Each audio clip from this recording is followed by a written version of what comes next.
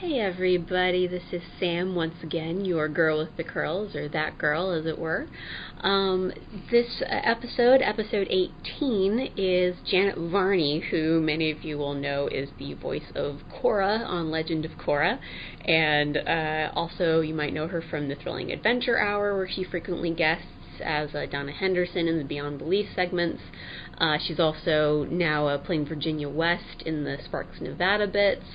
And she's also one of the co-founders of SF Sketchfest. So Janet does a lot of stuff, and she was very generous with her time. We probably had the Murphy's Law of all podcasts to begin with, because my friend Miguel is joining me as well in this one, because I always try to have a co-host with me just in case, although I do apologize. I kind of run away with this whole thing, and I don't know why. It just happens that way. And but when we were trying to get things going, it was like everything that could go wrong did go wrong. Miguel's mic wasn't working, and then Janet had trouble getting on Skype. So the recording in full starts at me finally getting a hold of Janet on Skype. So there is some talk about the wonders of technology, so be prepared. But Janet was so generous with her time. She was so great, and she tried to give us the 45 minutes that we had talked about getting, and it was awesome. She's a really cool chick to talk to. Also, you should listen to her podcast, The JV Club, because it is awesome if you want to hear a bunch of geeky women and some men talking about their childhood. It's always wonderful to hear about other people's childhood, isn't it? Anyway, before the episode starts, just remember maniacalgeek.com is my website. There's also That Girl with the Curls podcast, which you can find on SoundCloud. I'm still working on posting it to iTunes soon. And also you can find me on Twitter at darling_Sammy, and like us on Facebook. We have a Facebook page as well. You can find it through the website, or you can just search for, I believe, Maniacal Curls in the Facebook URL. So thank you so much. I appreciate your patience, and this is episode 18 with Janet Varney.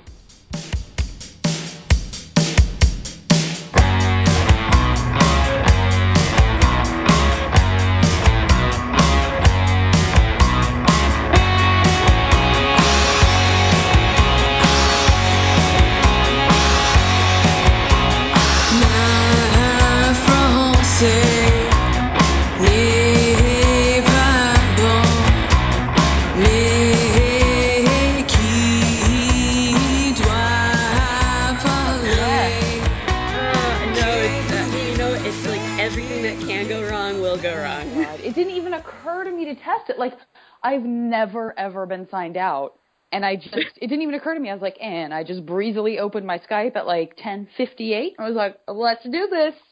Yeah. And then nothing. Just like, no, you've been signed out. Oh boy. Oh no. See if we can get Miguel is a friend of mine who does these our little Korra chats. So. Oh, cool. We've been he's been having problems with his microphone. Listen, I don't wish that on anyone, but it does make me feel less horrible about all my problems. No worries. We've been trying, because he got a new headset, and so it's just been like, can you hear me? Can you hear me? I mean, it's like me having a one-sided conversation with myself. Oh, no. Oh, boy. It's like, oh, God. Oh, But it's so cool here. It's like, I just watched the episode last night. Oh, cool. I hope that you have to tell me which episode it is, because I just did commentary on everything, so it's all fresh, but I don't remember what aired last night. It's the Battle for Zaofu. Oh, okay. I feel that I just saw that one. I hope that's true. If I start to sound like I don't remember something, you can just make a question more general. Oh, no problem. I mean, because I was gonna do some coverage of basic stuff. I mean, I'm recording it right now, so it's like it's like a pre-show. Wonderful, wonderful. I don't know why Miguel is not. Let's try it this way, because it's always fun when technology is involved, isn't it? It is, and by that I mean no. I agree wholeheartedly. Excellent.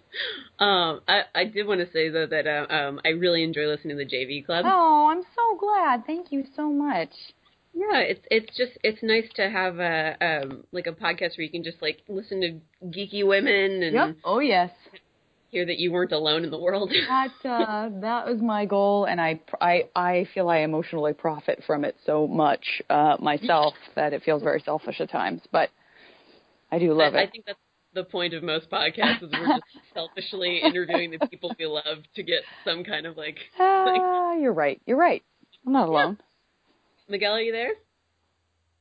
Oh dear God. Miguel. This will be the clusterfuck of all episodes. I can't wait. I mean, we're already kind of there. It's great. I know. It's like, well, why even bother talking about Legends of Korra? Let's just go on about technology for God knows how long. Great.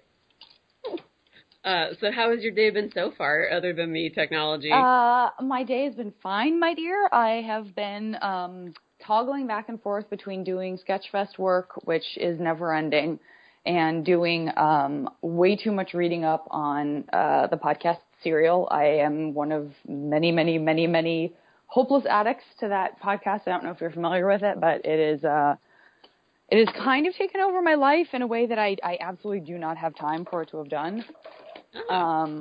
What is Serial? Serial is an offshoot podcast from This American Life. Oh, okay. And it's one of the reporters from This American Life was contacted by someone about a guy who's serving time in prison for a crime that he may or may not have committed.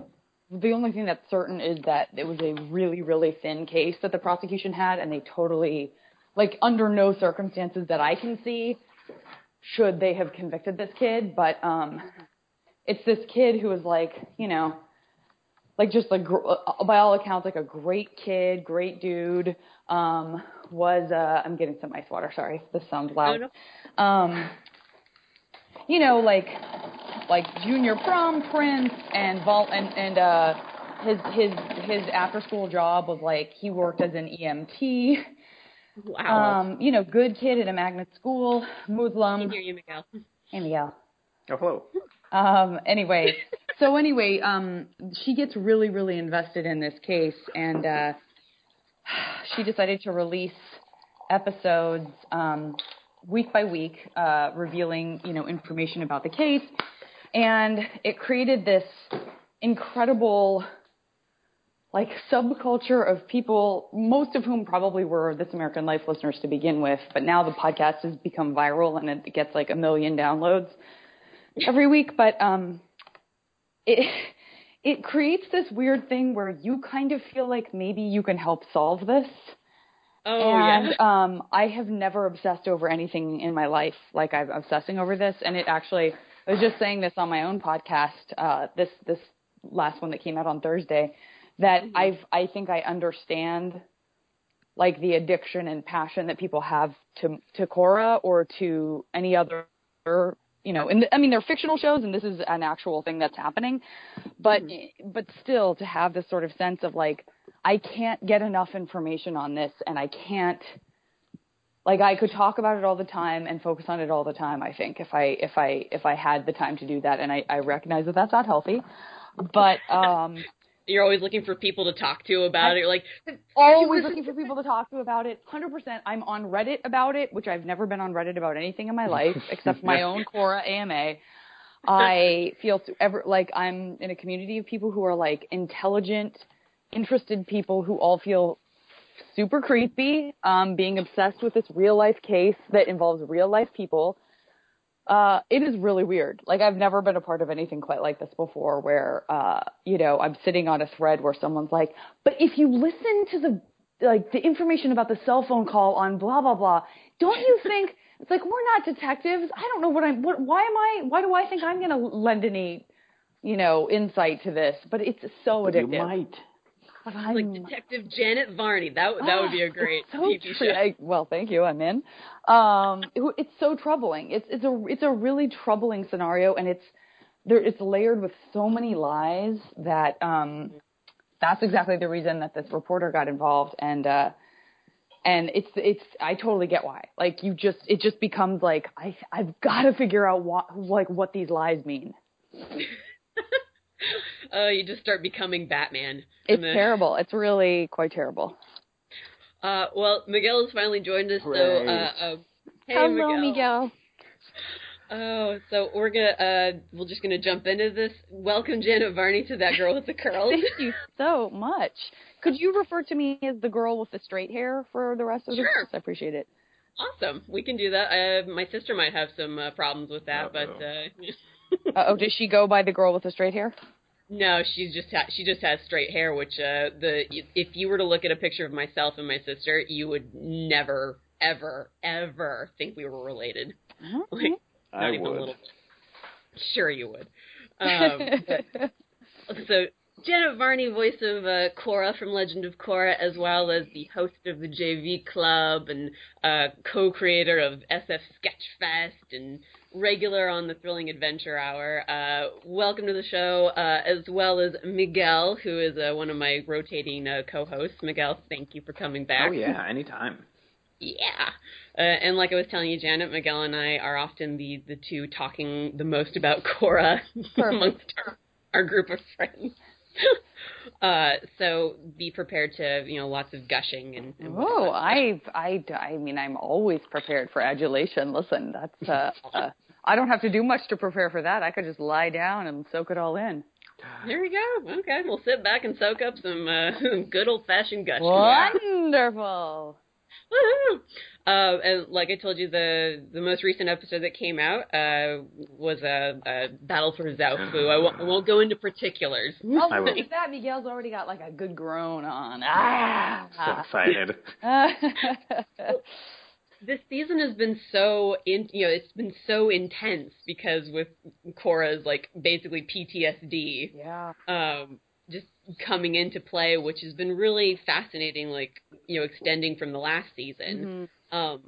So, I mean, this is the last season of Korra. Like, how have people been responding to that with you and the cast? I mean, I'm delighted to say, although I don't wish anyone to have sad feelings, but from a personal standpoint of knowing that people are enthusiastic about the show, excited about it, and don't want it to stop, that's obviously very gratifying. There are some people who I think are still holding out hope that there will be another season, and I have to be the one to kind of gently explain that we knew that it was only going to be 4 books going in, which sort of helps temper the sadness for us, because at least it's not, there are so many shows where you just don't know from season to season if you're going to get another one, and you don't know when the plug is going to get pulled, and sometimes it gets pulled in a really horrible way where you're in the middle of something and suddenly you don't have a show anymore. So we're very lucky in that regard that we knew going in exactly what the arc was and that it would be 4 books, but that also guarantees there will not be a surprise 5th book. So, that's a tough piece of information to give to people who are holding out hope for more. But what I can say is that, we're so lucky to be a part of a show that, in the same way as the first series, I think will live forever. I know I said that somewhat infamously now because I cursed at the New York Comic Con. But, I do all these cons, and a lot of the time my friend Dante Bosco's with me. He, of course, played Lord Zuko on the first series, and we have such a blast together kind of co-representing both series. And people are as obsessed with that first series as ever, and my hope is that will also be true and remain true for Korra. So, he still has people wanting to talk to him about the show and meet him and get his autograph and all that good stuff, to this day. And so my intention is for it not to be something that just kind of falls by the wayside and is this thing I did one time. It's, a community of people I'm very excited to stay, connected with and a part of by doing conventions. And, it's been such an incredible pleasure. But I guess the point of what I'm saying is, it's such a great show that I don't think it is one of those shows that you enjoyed and then it goes away and you forget how much you enjoyed it because it's gone. I think it's something that can be revisited time again. It's something that people continue to get their friends into. People, are excited to show their kids and all that kind of stuff. So I'm hoping it's not an end, in a way. And I personally don't think it will, because especially with the strength of the writing and the character of Cora herself is such an amazing character, especially in this, not new world, but this environment now where female-led series and movies are becoming so much more prominent and being demanded. Yeah. Cora was like on the cutting edge of that, and she's been writing that as well, and for good reason. She's an amazing character. Thank you. On behalf of Mike and Brian, I thank you.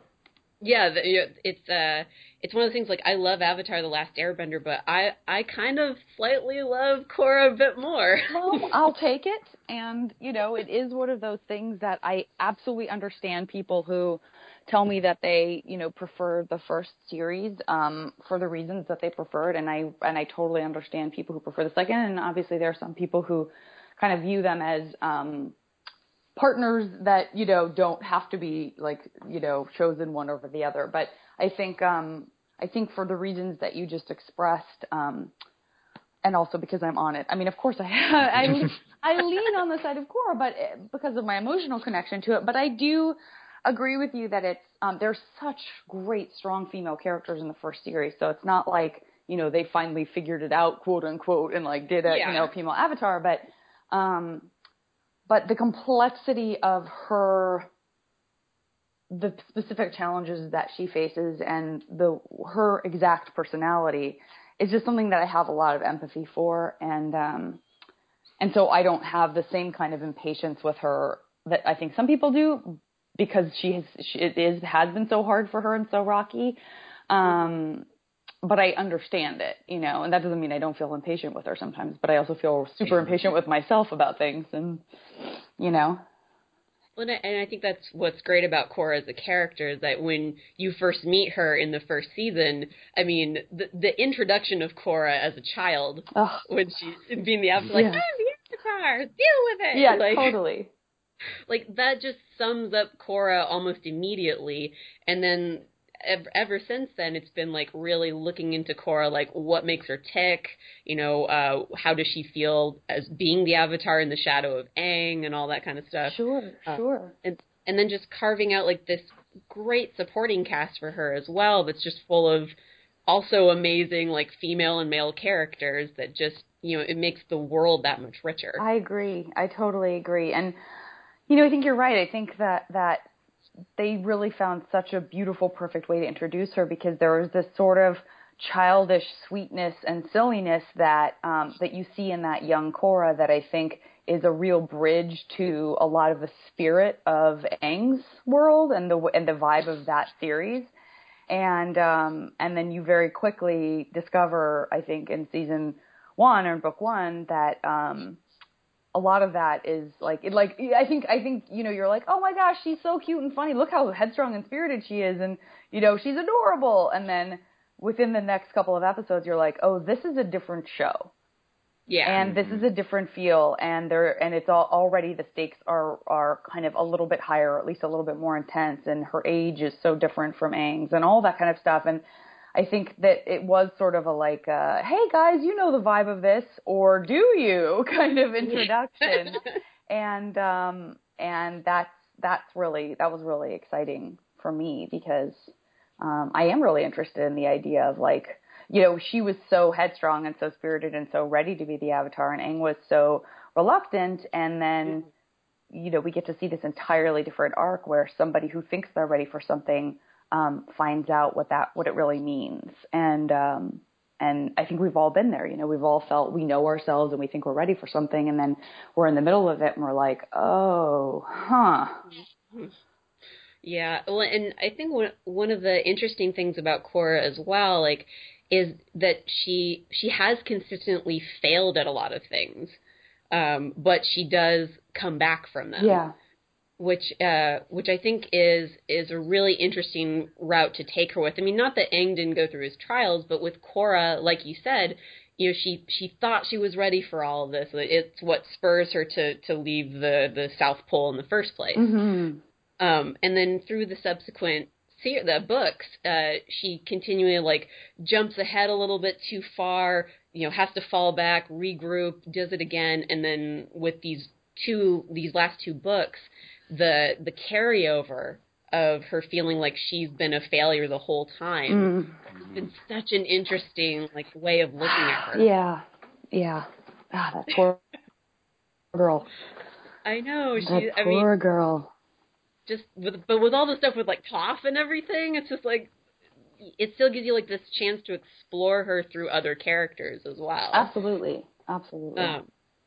So, I mean, sorry. I told you the gushing. No. I mean, listen, I'll gush right alongside you. And I was telling you, Miguel, before you came on, before we kind of, I guess, officially started this, I was talking about the fact that I was just yesterday I was recording commentary for book 4 for the DVD and Blu-rays. And in that way, I think it's kind of great that the timing worked out for us to do this today, because I do have fresh in my mind a lot of things that Mike and Brian talked about that I probably would not be able to speak to otherwise, but I think I can maybe scoop a little bit of the DVD commentary, or at least reference some stuff that we talked about. Exclusive. Kind of. I mean, I don't know. Hopefully Nickelodeon won't mind. I think I can sort of at least vaguely refer to some stuff they talked about. Okay. Just in terms of, if it comes up, just in terms of maybe some of their motivations for stuff, or I don't know. It just depends. Like when we're talking, if you want to talk more about the episode that you guys just saw, maybe something will pop into my brain. Who knows? Well, I mean, yeah. If we want to play with some catch up, first of all, so was it just a typical audition process for you to get into for Korra, or? Yeah, it was. It always makes me laugh when people. I just got a fan email from someone saying, or maybe it was a tweet or something that said, like, what made you decide to become Korra, or something like that. And I always say, boy, if it were up to me, of course I would have said yes. If I had been famous enough to just get offered the part, I would have said yes without reservation. But I woke up, had some Wheaties, decided to do a voiceover. Yeah, I thought I would just reach out to some people I didn't know and offer up my services. So obviously that is not how it went down. I definitely had an audition for it. I had done some work for Nickelodeon, nothing that had gone to series. I had just finished, I think, working on a pilot that didn't get picked up for Nickelodeon, and I didn't have that much voiceover work. I had a couple commercials under my belt. I had a couple of shows under my belt, but not series that had gone on, and so I felt very new, and sometimes I still do, I think sometimes when you come from a background, it's almost like how skiing and snowboarding, sometimes people say, like, if you're a good skier, it's actually harder to snowboard because your intuition tells you to do things that you can't do on a snowboard. And I think being an on-camera actor, sometimes we feel less equipped and more nervous about doing voiceover, breaking into voiceover, than somebody who has no experience at all in either realm would, because it feels like it's related to what we do, but how dare we get cocky and think that it's the same thing, because it isn't, kind of thing. So I still, I still felt very like, wow, I can't believe this is a thing I really passionately wanted to get involved with, and I can't believe I'm actually getting the opportunity to even audition for stuff. And that in and of itself felt like such an achievement. And so I just had zero expectations about getting cast for voiceover. I just thought it would never happen. And I already had a sense in the very brief time I had been auditioning for voiceover that, there were some really heavy hitters who kind of worked on everything. And that was before I even knew Gray, who is now one of my dearest friends. But I really had that feeling that I think a lot of us have, outside of show business too. But like, if you see people around you that you admire and they seem to have it all and have it all figured out, you're like, why would anyone want me to do this? And so I hate to say it, but I feel like I entered into a lot of auditions with that attitude, this sort of like, I don't know what I'm doing here kind of attitude. And I do feel like I had that about Korra. And I left the very first audition just really thinking like, well, that was another one I'll never hear about again, like all these other ones, since I'm just getting started on this thing. And, when I started getting called back multiple times, again, I just like tried to sort of protect my feelings, and also had, absolutely knew what a wonderful show the first series was. So, didn't want to get my hopes up in any direction really. And all the way up through kind of finding out that I got it, it still didn't really, like, I was really excited, but I definitely was super nervous that somehow it would get taken away from me. Very reserved. Just like, oh my God. It's so sad, but it's so awesome. true. Yeah. Yeah, no, I totally understand, like, not wanting to get your hopes up too high because you're like the crushing disappointment of it could be. Absolutely. And then even when you're doing stuff, you know, you hear these horror stories. It's actually very rare, but you hear horror stories of people getting replaced on stuff, and it does happen, certainly. But I think, you know, if someone were really to look at the numbers, it doesn't happen that often that someone gets replaced on something. But you just, the more you care about something, sometimes the more you're like, you know, it is that sort of thing that maybe we get socialized into thinking or whatever. We're trying to protect ourselves that we're like, well, this is bound to go wrong. Like, this is too good. This is too good to be true. This is too great of a show. It's too fun. It's too, you know, I'm too new at this. Someone at some point is going to figure out that I shouldn't be doing this, and it will be ripped from me in the most painful way possible. Someone's going to show up in the recording booth and go, liar! Exactly. So the fact that that didn't happen and that Mike and Brian continued to say very positive things about me to others, you know, and that it, you know, luckily I get lovely, you know, recognition and notes from people who think that I, you know, did have something to do with, I guess, the emotional depth of the show because of my performance or whatever. See, even that I have to brush off. I have to be like, yeah, or whatever. You know, through your emotions. It just means so much to me. You know, it really, really means so much to me. I can tell you at most cons I've been to, there's always a few girls dressed up as Cora, so it's you're doing something right. I love the cosplay. It's so exciting and great. I'm so in awe of people who are, and you know, there's I've done so many cons now that I know the questions to ask and I'm usually right. So it's very easy for me to say, so honey, how much sleep did you get last night? An hour? Because everybody always, without fail, seems to stay up, you know, all night the night before finishing their costumes and stuff. And I really love being a privy to, you know, those kinds of like convention staples now that I've been doing it long enough that I can be like, listen, guys, I know what's up. I know a thing or two. I know everybody stays up all night. I know you don't have it done 3 weeks in advance. Have you ever wanted to cosplay at all at the con? I mean, I love costumes, so I super appreciate it. I have not done anything other than cosplaying as Cora once for a Kickstarter video that is now somewhat infamous. Oh yeah, I remember. Yeah, I have not really done cosplay, but I'm so impressed by it. Ridiculously funny when you're trying to ride your dog. Embarrassing and dumb. It was pretty fun. Well, you come from a sketch background. I do, but like, because I think that's been an issue for me in some ways, a very minor one, but you know, someone like PJ who's extremely funny and silly as well, not to say I'm extremely funny and silly, but he's very silly and so am I. You know, that carries over into his character. And so, you know, he's very PJ no matter what. And because Cora is not a particularly, you know, I don't improvise for Cora. She's not like a goofball.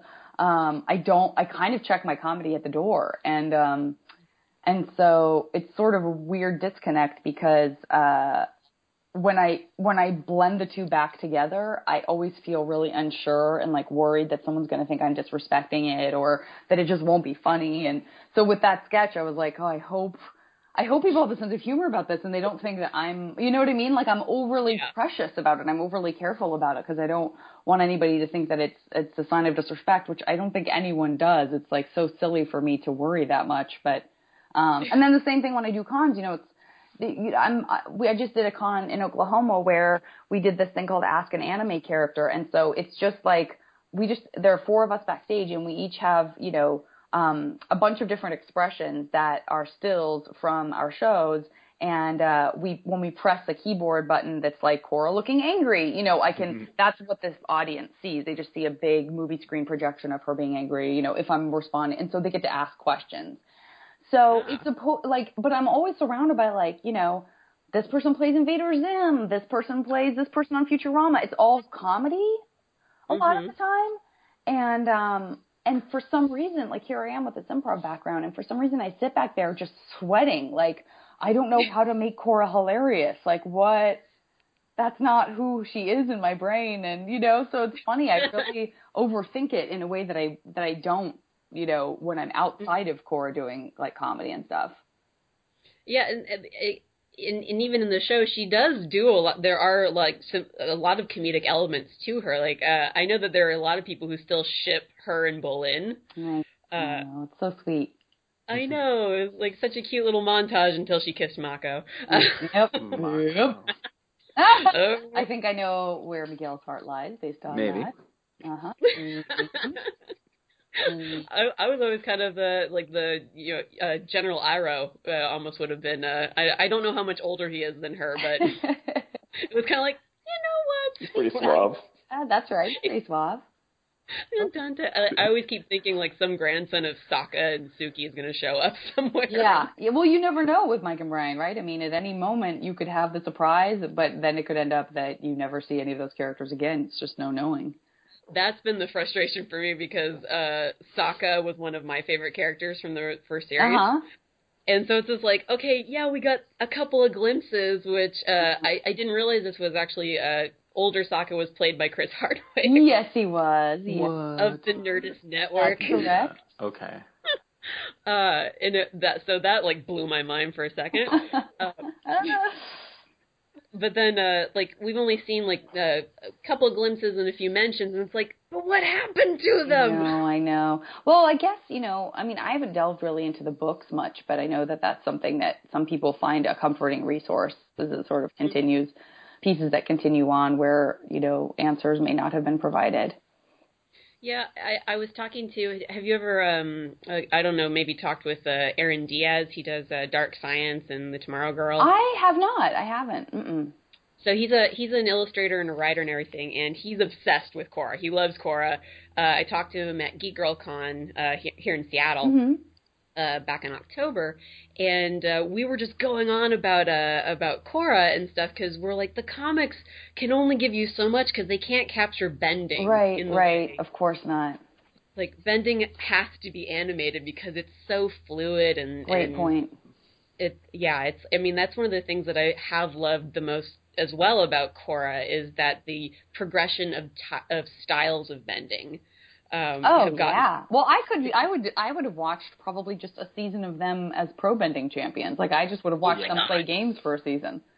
Mm-hmm. Yeah, exactly. Like if you just, special season 5 that no one knows Totally. about. Fire ferrets are back. And then just a season about whether Tano gets his powers back, because I get asked about that all the time too, and I'm like, hi guys, I'm sorry, I don't know if he was that important to Mike and Brian. Like, I don't know if they thought about that. They might have just been like, sorry, Tano. Yeah, it's one of those weird things, like small characters that you don't think are going to be that significant at all. Yeah. Like Tano is one of those. Like in the original series, it was like the cabbage guy. Sure. Guy. My cabbages. But there's just always someone that people just attach to for no apparent reason. Right. And Tano seems to be that one where I don't know if it's because they're like, Korra needs to have a boyfriend. Right. Well, I don't know, but also I understand, I have to say I can relate to the idea of choosing someone that other people aren't paying as much attention to because it makes me feel like I'm doing something a little different and I'm sort of, do you know what I mean? Like, I think there's something to that too, where you're like, you know what my favorite character is? This person. I bet you guys don't even think about this person. Well, I do. You know what I mean? There's something kind of it kind of creates a feeling of proprietary, you know what I mean? Yeah, I'm a DC Comics reader, so yeah. You know what I mean? Yeah, it's like, which X-Men do you like? You know, which mutant do you like best? I'm sure I would pick someone that everyone forgot about. I would be like, well, guys, I know you probably haven't thought about this amazing character for a while, but it's the person I would marry. Mm-hmm. No matter what fandom, there's always going to be that group that's just like, I've attached to this character, even though that seems like the least important character ever. Exactly. One day they will be important, and I'll be there. No. That's right. That's exactly right. Oh man. So catching up, I know that we kind of had a range time, but can you keep going a little bit Oh longer? yeah, or? I definitely said 45 minutes, so I have a call at noon that I just emailed someone and said it was gonna be a few minutes after noon. Okay, cool. Thank you. Sure.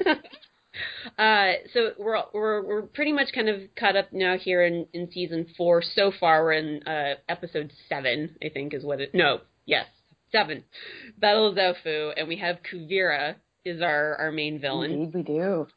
Oh my god, and it's so great. I saw this tweet from someone, and they were saying like, Korra has all of these, it's all about politics and in society and economics and blah, blah, blah. And it's all run by female characters right now. Yeah, it really is. It's cool to see.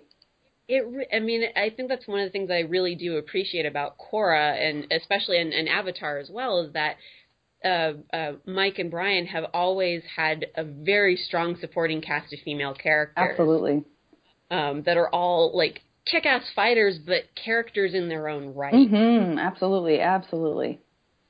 And I mean, what has it been like for you guys, like in the recording booth, I guess, like fleshing, the characters out? I mean, you have Korra to speak for, but do you guys record together? Is it mostly separate? Do you see this evolution happening? Or? Well, we definitely record. Nickelodeon's great about trying to get as many people in the room together as possible, and certainly I've recorded with Zelda, which was such a pleasure, because anytime you can get into that same room with somebody and take advantage of their formidable acting chops, it definitely is you're served by it, rather than there's never a time when you would be like, I wish that wouldn't have happened.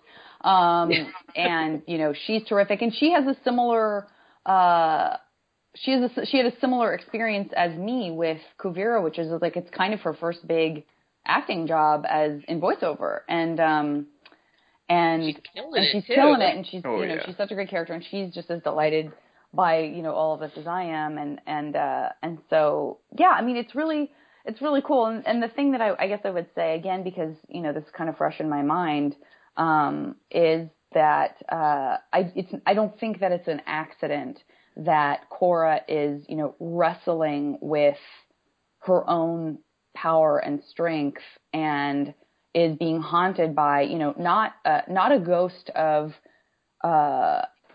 Zahir, but in fact a ghost of herself.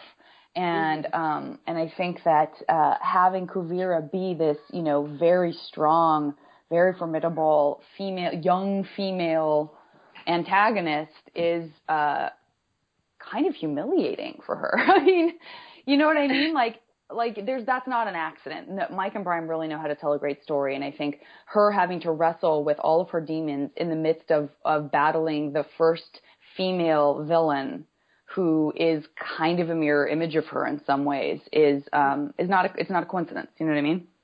Yeah, and it's great that, because all of her villains up to this point had been mostly men. I mean, we had the really awesome Minghua and oh god, what was it? Minghua's amazing, yeah. Oh, armless waterbender. Oh man, so good. I didn't even realize that was happening for the first episode. I think I was like, oh, she's just like awesome and bending water. Oh wait, yeah. Okay, got it. I was going up to people and be like, armless waterbender. Yeah, amazing. So such a great idea.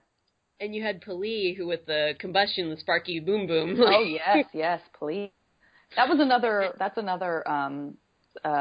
Speaking of inside information, that was another name that people really struggled with, because you see it on paper and it's P''Li, and someone who was like kind of new to the show, and even people who weren't, would just come in and go, "What's this now? Exactly. How do I say this?"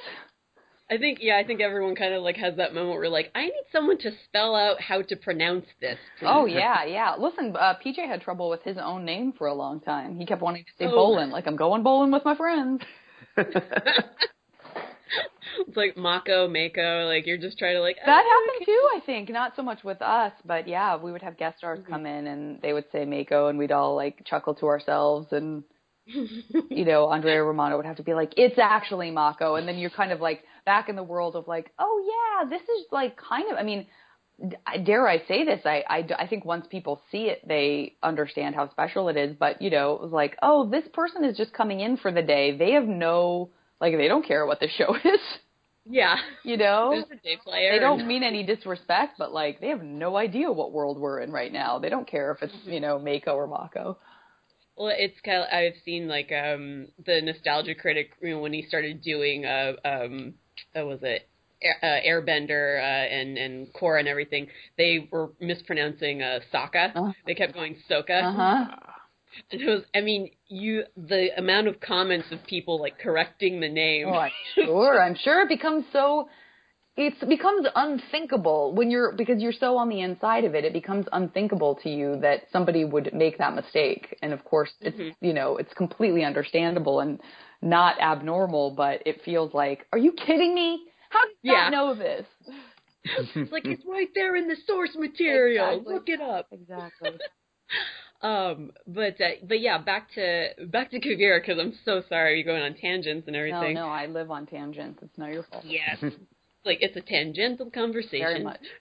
With Janet Varney. Yeah, and back to all this stuff with Kuvira and Korra just, fighting those demons, and especially with this most recent episode, because she and Kuvira have their first fight.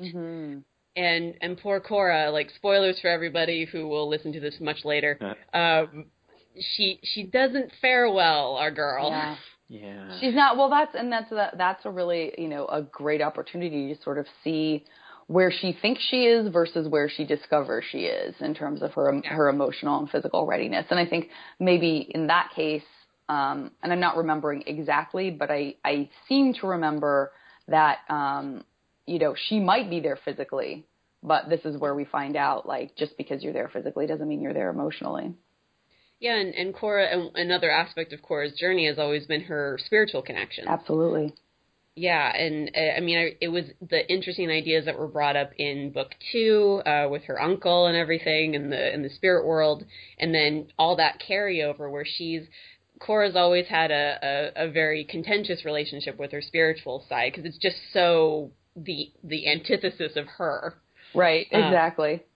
And to see that now kind of playing out where it's like she has to deal with that, or else she's never going to beat Kuvira at this point. Yeah. And I would say that I do feel like by book 4, she doesn't have as kind of contentious or combative a relationship with that side of herself. I think I will say that of all of the things she's figured out through the process of, you know, being poisoned and all that kind of stuff, is that I think she does really respect her own spirituality and her need for spirituality on a level that it took her a long time to get to. Yeah. No, and that's what's great as well, as like, but yeah, her seeing herself in Kuvira in this episode where you're just like, oh man, Nega Korra's back. Yeah, for sure. Oh, it's just like, I mean, like you say, like there's a frustration where you're just like, you just want Korra to kick ass, because that's what we've seen from her so much. Yeah. And then when she's struggling, you're just like, oh my God, come on. Like, I know, it's so painful and frustrating. But it's so, like, story-wise, it's, like, I like those slow burns. Where, you know, like, that when she comes back, when she's at, like, full capacity, it's going to be glorious. Well, yeah, there is something to be said for, knocking something down to the point where it is tremendously cathartic when it, you know, comes back. Hopefully it will. Oh, listen to me.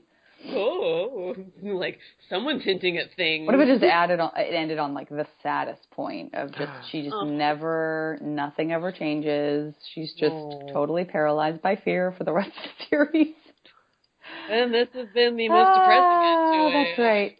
That Girl with the Curls podcast. That's right. Yeah. Sam's gonna go cry in a corner. Sorry, Sam. Thanks. It's okay, Janet. I mean, since we do have to, start wrapping things up because you do have your thing to get to. Are there any? I mean, without spoiling, are there any hints that you can give us, like, to episodes kind of in the distance for Korra? I mean, I'm just not allowed to. I can't. I'm so sorry. I always wish I could, and a lot of the time, we're in the middle of working on something else, or we'll be doing ADR for something, and so it's not even in my mind at the forefront enough to. Sometimes I'm like, I can't remember what you're asking me, so it's a good thing because I'd be really tempted to tell you. But now it is all very fresh in my mind, so I wish that there's stuff that I could tell you, but I just can't do it. Damn it. All right. I know. Fine. I'll have to catch you on an off day then. That's right. Maybe I mutter stuff in my sleep, and someone should bug my house. Who knows? There we go. Who knows? Enterprising people I know. That's right. That's right. So again, Cora's airing every Friday night on Nickelodeon at nick.com. And Janet, where can people find you online? Well, let's see. I'm on Twitter just at Janet Varney. I have a website that's just janetvarney.com. And I definitely encourage people to listen to the JV Club podcast, which you mentioned before, Sam. It's my other sort of unabashed delight and love right now. And I do definitely interview women from the Avatar show, and then I usually only interview women, but I started doing a summer series called Boys of Summer, and I interviewed Mike and Brian, and I just loved that interview with them. So if you're fans of those guys and you want to hear about what their teenage years were like, which I have a very special place in my heart for with everyone, I highly recommend that you check that out and then stick around and listen to some of the other people. And I think, I also, as much as famous people are wonderful, I also get really excited about maybe introducing some listeners to people that they don't know yet, but that they will love and whose work I think they should be, keeping an eye on. I can tell you, the teenage years are always fun. It's hard. There are usually a lot of rich depths to be plumbed when it comes to the teenage years. I have stories about mine. Go ahead, Miguel. Oh, yeah. Anytime you need to interview a dude from Kansas City, hey. Wonderful. Same goes for a girl from Renton, Washington. I am a big fan of the Pacific Northwest. Now, I've not been to Kansas City, so I really can't speak to it. I finally went to that vague region when I went to Oklahoma City this last week, and I was like, it's really great to sort of be in a completely different area of the United States that I've never visited before, and that's one of the cool things about doing conventions. Mm-hmm. Yeah, Oklahoma City's fun. And Casey has Planet Comic-Con also, if that ever comes up for you. I think I would. Listen, I always say I'll go to wherever I'm invited if I can work it out with my schedule, because I'm all about hanging with the fans. I would be first in line to give you the world's biggest high five. I'll take it. Right there. Sounds like it could be painful, but I'm willing to try it out, see how I do. Awesome. And you're going to be at Emerald City Comic-Con coming I am. up. I can't wait. I'm so excited. That's a con that I've been hearing about for a long time and that I've never had a chance to go to, so I'm psyched. So I will be there and give you another big high five. Guys, one at a time. Wait, you are saying one at a time. You've already established it will be one at a time. I probably will get to meet you first. Sorry, Miguel, but okay. Yeah, I'm sorry, but I can only take one high five a year. So snap. Damn it! Yeah, sorry, Miguel. It's yes, winner. Damn. Yeah, guys. And are you guys still filming the pilot for Thrilling Adventure for Beyond Belief? Yeah, that's definitely still happening. I don't know the scheduling exactly because I know that all of our schedules keep changing, so we keep having to reschedule it. But it is definitely happening. I think it's happening at the end of the year, so I can't wait. Yeah, I'm really excited. I absolutely love Donna. Well, thank you. I've been playing Ginny West so much on Sparks. I kind of it's been a while since I've been Donna. I have to That's true, yeah. in with her. You and Sparks in Nevada. Oh, it's so cool. Yeah, that was really fun. When they asked me to do that, I was like, oh my God, I get to be in Sparks too. This is an embarrassment of riches. And then you're just going to show up in Captain Laserbeam. Listen, if I could weasel my way into every single plot line, I probably would. I love doing the show, and I love the Bens, and I love the entire cast. It is a real privilege and a complete delight getting to spend time with Mark Evan Jackson. I just couldn't love him more as a person. So I've interviewed Hal Lublin before. I love Hal. Hal's amazing. So I asked him, I'm going to ask you, do you have a Mark Evan Jackson impersonation? Oh, interesting. I mean, I just am wondering if there's a way that I can pause for a really long time before I finish. It's like, I'm from Earth. That was my first attempt at doing that, and I can see it needs a lot of work, but it's good to know that there's anything in there at all, because I did not know I had an impression of Mark Evan Jackson until just now. There we go. You'll hone it, and if you ever want to come back, you can you try it out again. Okay, good. After I've had a little, that's good. Gives me a chance to really sharpen it up. We'll send the clips to Mark, and he can judge. Oh, man. Woo! You just added an element of pressure. I don't know if I can take. That's what I do. That's how I raise the stakes really on this podcast. Really did it. Miguel, did you have... I'm so sorry I've been hogging all the questions. Miguel, did you have any questions? As like we were about to get off the phone. No, I think you kind of hit all of them. I had a list.